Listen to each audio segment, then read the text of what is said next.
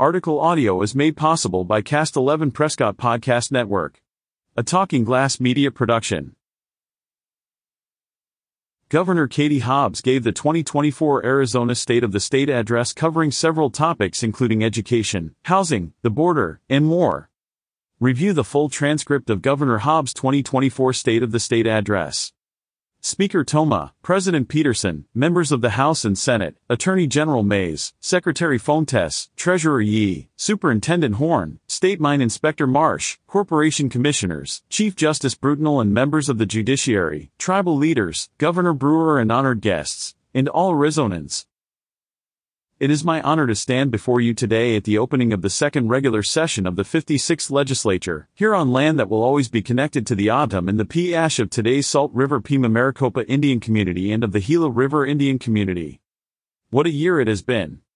We have worked together, debated each other, pushed one another, and, most importantly, put aside our differences when it mattered most to do what's right for Arizona and the people who call it home. Now, I think we can all agree it certainly hasn't been easy. But, our constituents didn't send us here to the Capitol to solve easy problems or take the easy way out. They are relying on us to ensure Arizona's economy works for middle-class families. That we are taking action on securing the border where the federal government has so clearly failed. That we continue creating good-paying jobs for working-class Arizonans. That we help lower costs on everyday items.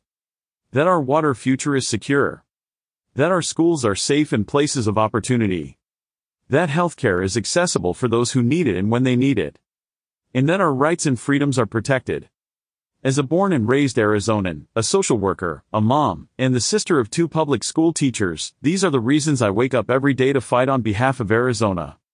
As we embark on this new year, one that will be filled with highs and lows, tough choices and compromise, it is my sincere hope we never lose sight of why our fellow Arizonans bestowed on us the honor of representing them and why we must always strive for progress and for a better tomorrow. With that, I am proud to share with you the progress we have made in the past year on many of these key issues. And, just as importantly, I look forward to outlining the work before us in the months ahead. The foundation of what we do as elected officials here in this capital is rooted in keeping Arizona families safe. That's why we cannot go forward without first addressing Washington's ongoing failure to secure our southern border, a failure decades in the making under both Democratic and Republican administrations. When my fellow Arizonans gave me the honor of this office, I pledged to not play the same old political games that created this crisis and that have continually hurt communities, families, and our state. No one understands the misguided efforts of the past more than our neighbors, sheriffs, small business owners, and local law enforcement near the border who work every day to offer solutions where the federal government has failed. One needs to look no further than the decision to close the Lukeville port of entry, which did nothing to actually solve our immigration crisis but did hurt businesses and families. My administration worked tirelessly to reverse this short-sighted action by the federal government and took extraordinary steps, including sending the National Guard to the border, to bring security and common sense to this situation. Day in and day out, I hear from leaders on the border who need support because they are stepping up where the federal government can't, or won't. This year, they ask for boots on the ground, improved communication systems, resources to combat human trafficking, and the latest technologies to keep communities on both sides of the border safe. And I delivered. By refusing to waste money on cheap political stunts, we awarded over $84 million to help border communities manage the massive influx of migrants. But we must do more. That's why I launched Operation Secure, creating a border coordination office within the Arizona Department of Homeland Security. This session, I'm seeking ongoing funding to better coordinate our border response and continue fighting this humanitarian, economic, and enforcement crisis. This new funding will expand the operation with critical investments in border security, as well as resources to intercept the flow of fentanyl. Every Arizonan should know we are taking significant and meaningful steps to keep them safe, even when the federal government refuses to. These investments will strengthen law enforcement efforts, raise awareness through an education campaign, and expand harm reduction and treatment services, particularly in rural areas. Together, let us continue to find real solutions, support law enforcement, first responders, and community leaders who are on the front lines of this issue, and push Washington to do its job to secure our border. Just as I will continue to hold the federal government accountable for their responsibilities, we must also fulfill our fiscal duty to this state. We face an approximately $850 million shortfall between this fiscal year and the next. And make no mistake, it will take all of us working together to solve this gap without harming Arizonans.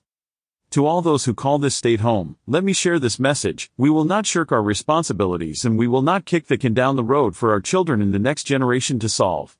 And we will not cut spending on vital services. To those in this chamber today, the people of Arizona are counting on us, and we will not let them down. Let us find common ground, focus on real solutions, and strengthen our state's balance sheet.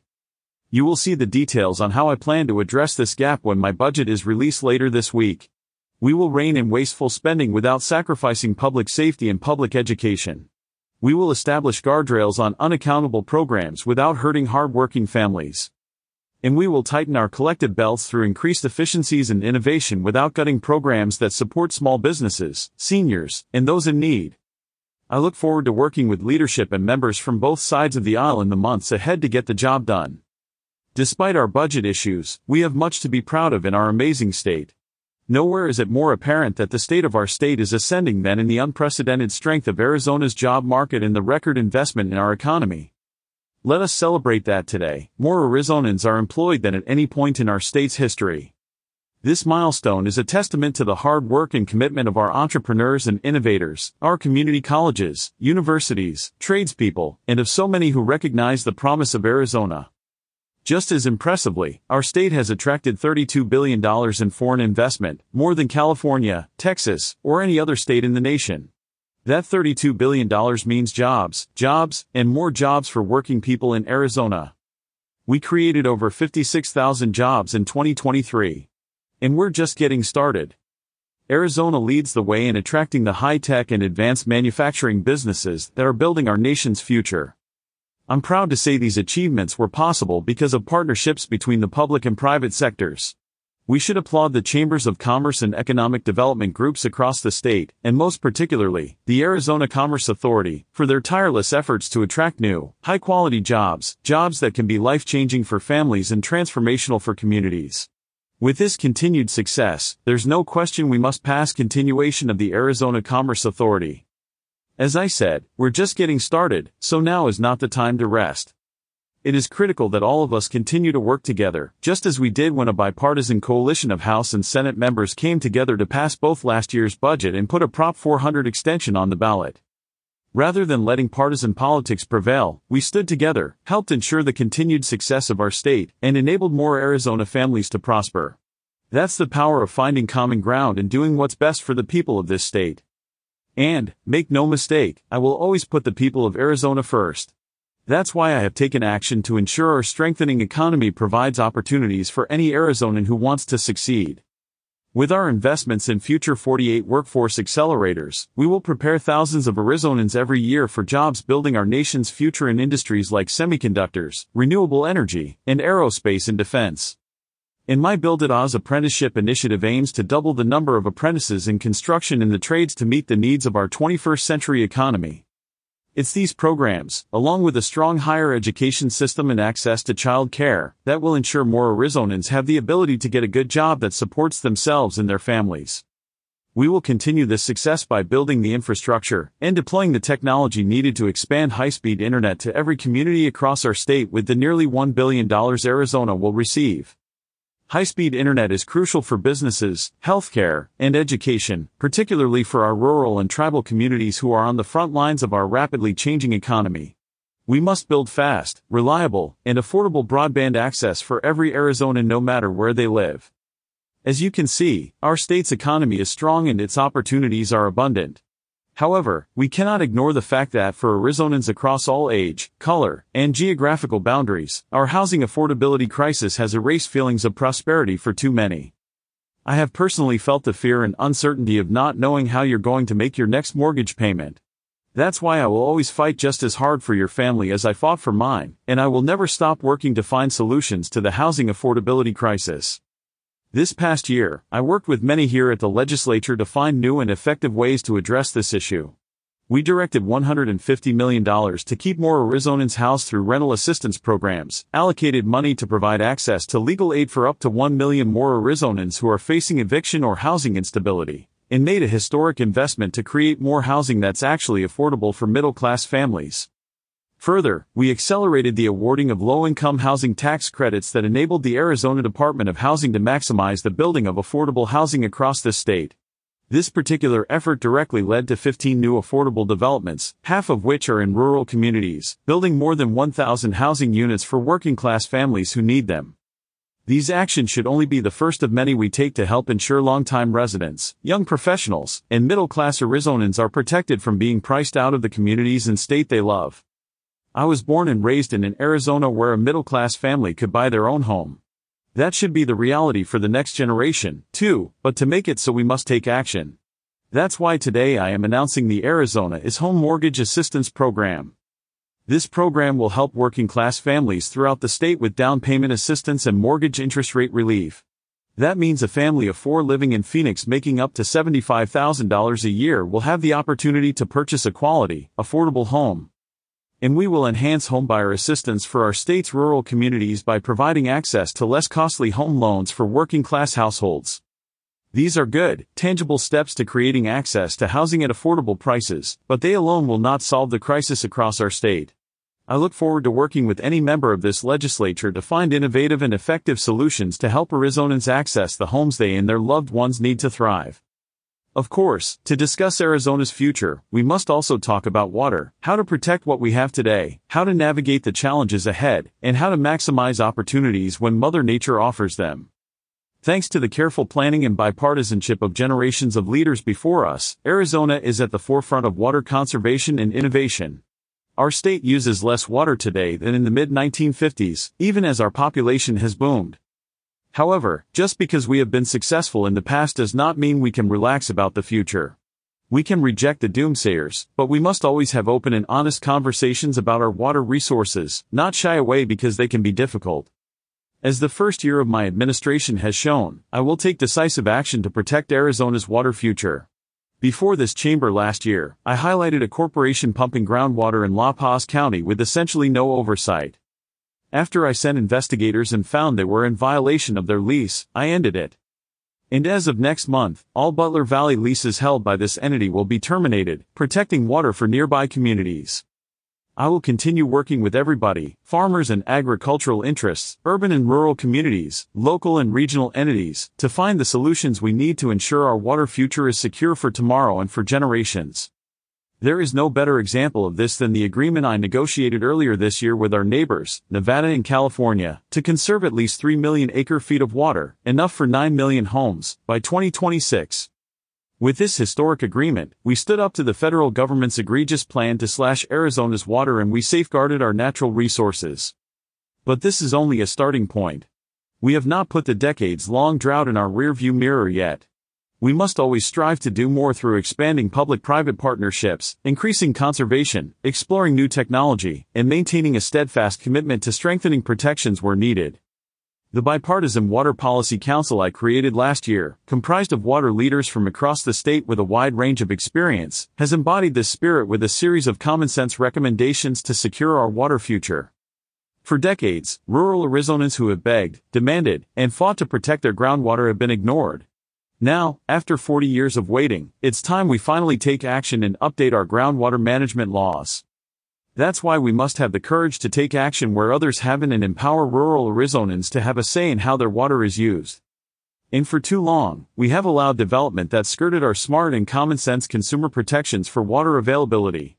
We must close the loopholes that allow build-to-rent and wildcat developments.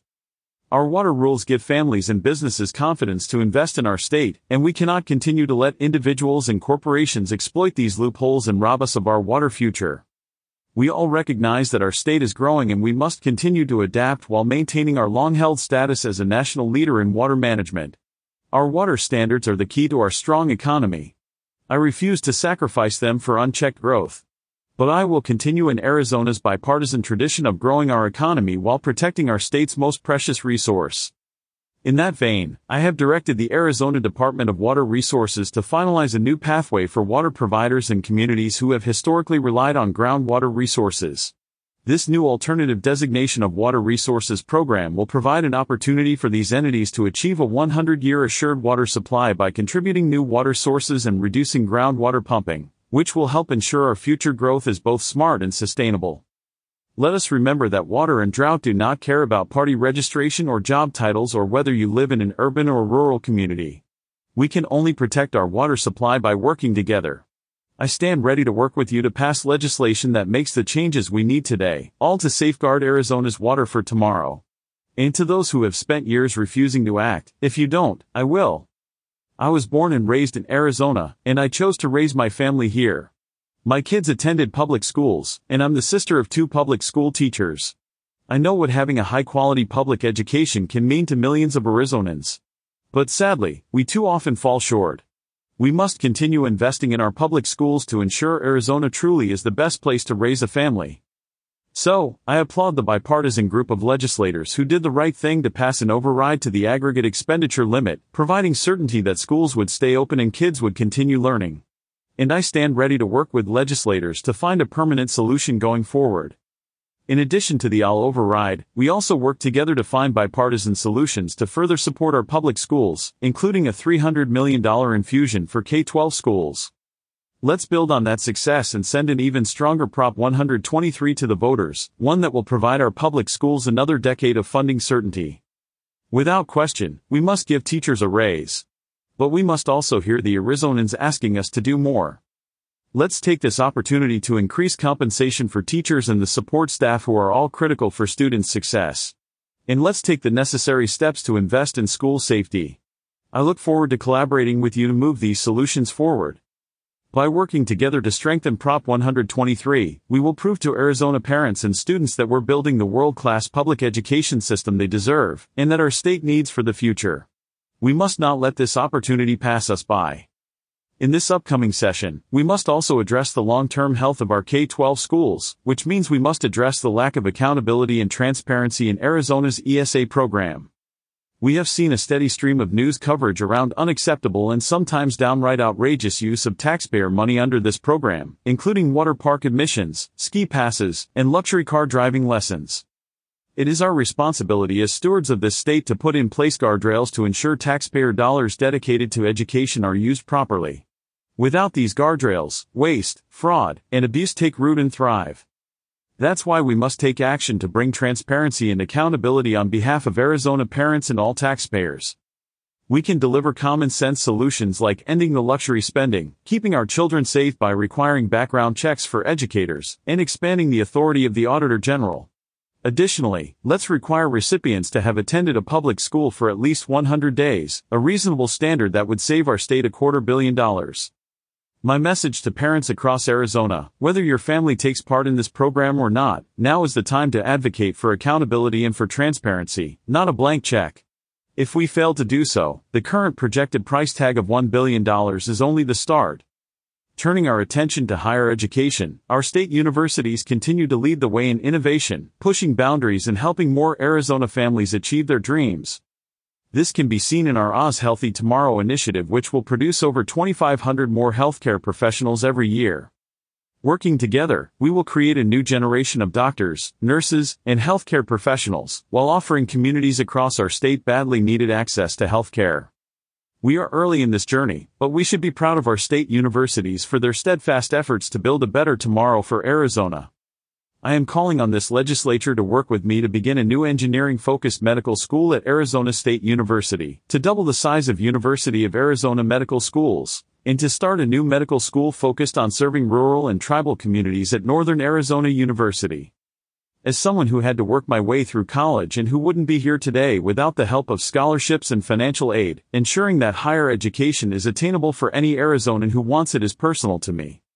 And I know many in this chamber today recognize we have a duty to make higher education as accessible as possible. We should be proud of the progress we've made in this area through securing significant investments in tribal colleges, as well as new funding for community colleges in rural Arizona. However, we must also recognize many of our actions have been one-time investments. We must seize the opportunity as our budget outlook improves in future years to strengthen support for efforts such as scholarship programs for students from low-income households, programs that provide students the opportunity to earn college credits while still in high school, and other initiatives that offer students the chance at a better future through education. Supporting Arizona families also means protecting our loved ones throughout their time on this earth. No doubt there are many wonderful facilities providing high-quality care for our fellow Arizonans. However, I am saddened and infuriated that too many long-term care facilities are failing some of the most vulnerable with devastating effects. Physical and mental abuse, neglect, exploitation, and poor quality of care have severely hurt, and in some tragic cases, led to the deaths of too many Arizonans. And what's the penalty in these cases? A $500 fine. This is unconscionable, and as leaders in this state, we should be outraged. We should also be outraged at the separate, but just as infuriating, sober living home scandal that ruined countless lives and cost taxpayers hundreds of millions of dollars. I'm proud we have taken action to crack down on this fraud, and I commend Attorney General Mays for investigating those who are exploiting some of our most vulnerable residents. The individuals behind these scandals will be held accountable, but it is also apparent we need to provide additional tools to go after bad actors who take advantage of those in need. That's why I'm calling on the legislature to strengthen our state's standards for sober living homes and long-term care facilities, and significantly increase penalties for bad actors. I'm putting forward a package of bills that will ensure facilities cannot hide or erase their violation history, increase fines, standardize inspections, empower adult protective services to seek emergency protection orders, and establish standardized credentials for Alzheimer's, dementia, and memory care. Protecting Arizonans in long-term care and sober living facilities shouldn't be a partisan issue. Let's work together to support this legislation and continue to seek solutions so we can ensure every resident can live in safety, free from neglect and abuse. Now, supporting Arizona families also means ensuring our children have access to high-quality health care. Unfortunately, federal efforts that raised so many kids out of poverty just a few years ago are phasing out, but the needs and rising costs for parents are just as tough as ever. No family should have to go bankrupt to care for a sick child. To combat this disturbing trend, we expanded kids' care eligibility for thousands of Arizona children, enabling them to receive the care they need, whether it's routine checkups or life-saving procedures, without forcing their parents into mountains of debt or heartbreaking GoFundMe campaigns. Let's continue working together to find new and innovative ways to lower the costs of doctor visits, medical exams, and other quality-of-life measures that will provide relief for Arizona families today. Another area where we can provide relief and make a huge difference in the lives of Arizona families and seniors is by driving down the price of prescription drugs. That's why I strongly urge you to support my forthcoming proposal that stops price gouging middlemen in our healthcare system from overcharging for prescription drugs, requires justifications for price increases so Arizonans aren't hit with surprise costs, and establishes the new Prescription Drug Affordability Division, which will cap prices on commonly used drugs like insulin and prevent outrageous price hikes. These measures will help every Arizonan and ensure no one ever has to choose between paying for rent or paying for life-saving medication. I believe that fighting for Arizona families is the foundation of what we do as elected officials. And I truly believe that fighting for Arizona families means defending every individual's right to make their own reproductive healthcare decisions. I speak for millions of Arizonans with a clear message: these deeply personal decisions should be made between a woman and her doctor, not politicians and the government. I will always defend Arizonans' freedoms, and I refuse to back down in the face of those who want to criminalize doctors and outlaw abortion. That's not happening on my watch. Instead, there are common-sense bills we can pass right now that will expand access to reproductive health care.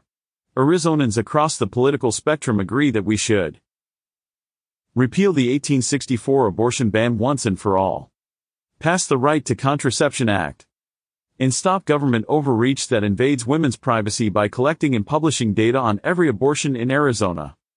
As I have said before and will continue to say again and again, reproductive freedom is not a partisan issue. Women deserve to have access to the healthcare we need, we deserve to have our individual rights protected, and we deserve to make the personal decisions we deem best for ourselves and our families. Now is the time to do what's right. Now is the time to pass these critical policies. Now is the time we stand up for Arizona families. I have used this time today to highlight just a few of our successes from the past year, the incredible strengths of our state, and the steadfast resolve of its people. And we have started what should always be an honest discussion about the significant issues, choices, and opportunities that stand before us. As we go forward into this session, let us always remember why we are here and what binds us together as Arizonans. We are bound by our love for this state, from its beautiful forests and mountains, to its breathtaking vistas and stunning natural beauty. And we are bound by our responsibility to ensure every person who calls this place home has the opportunity to succeed today, as well as the generations who follow us. My promise to you is that I will never lose sight of why we are here, and I'm confident that what binds us together gives us the strength to overcome any challenge. Thank you for supporting your fellow Arizonans, and for working to make this the greatest state in our nation. God bless Arizona, and let's get to work. Catch up with more local news stories on signalsaz.com.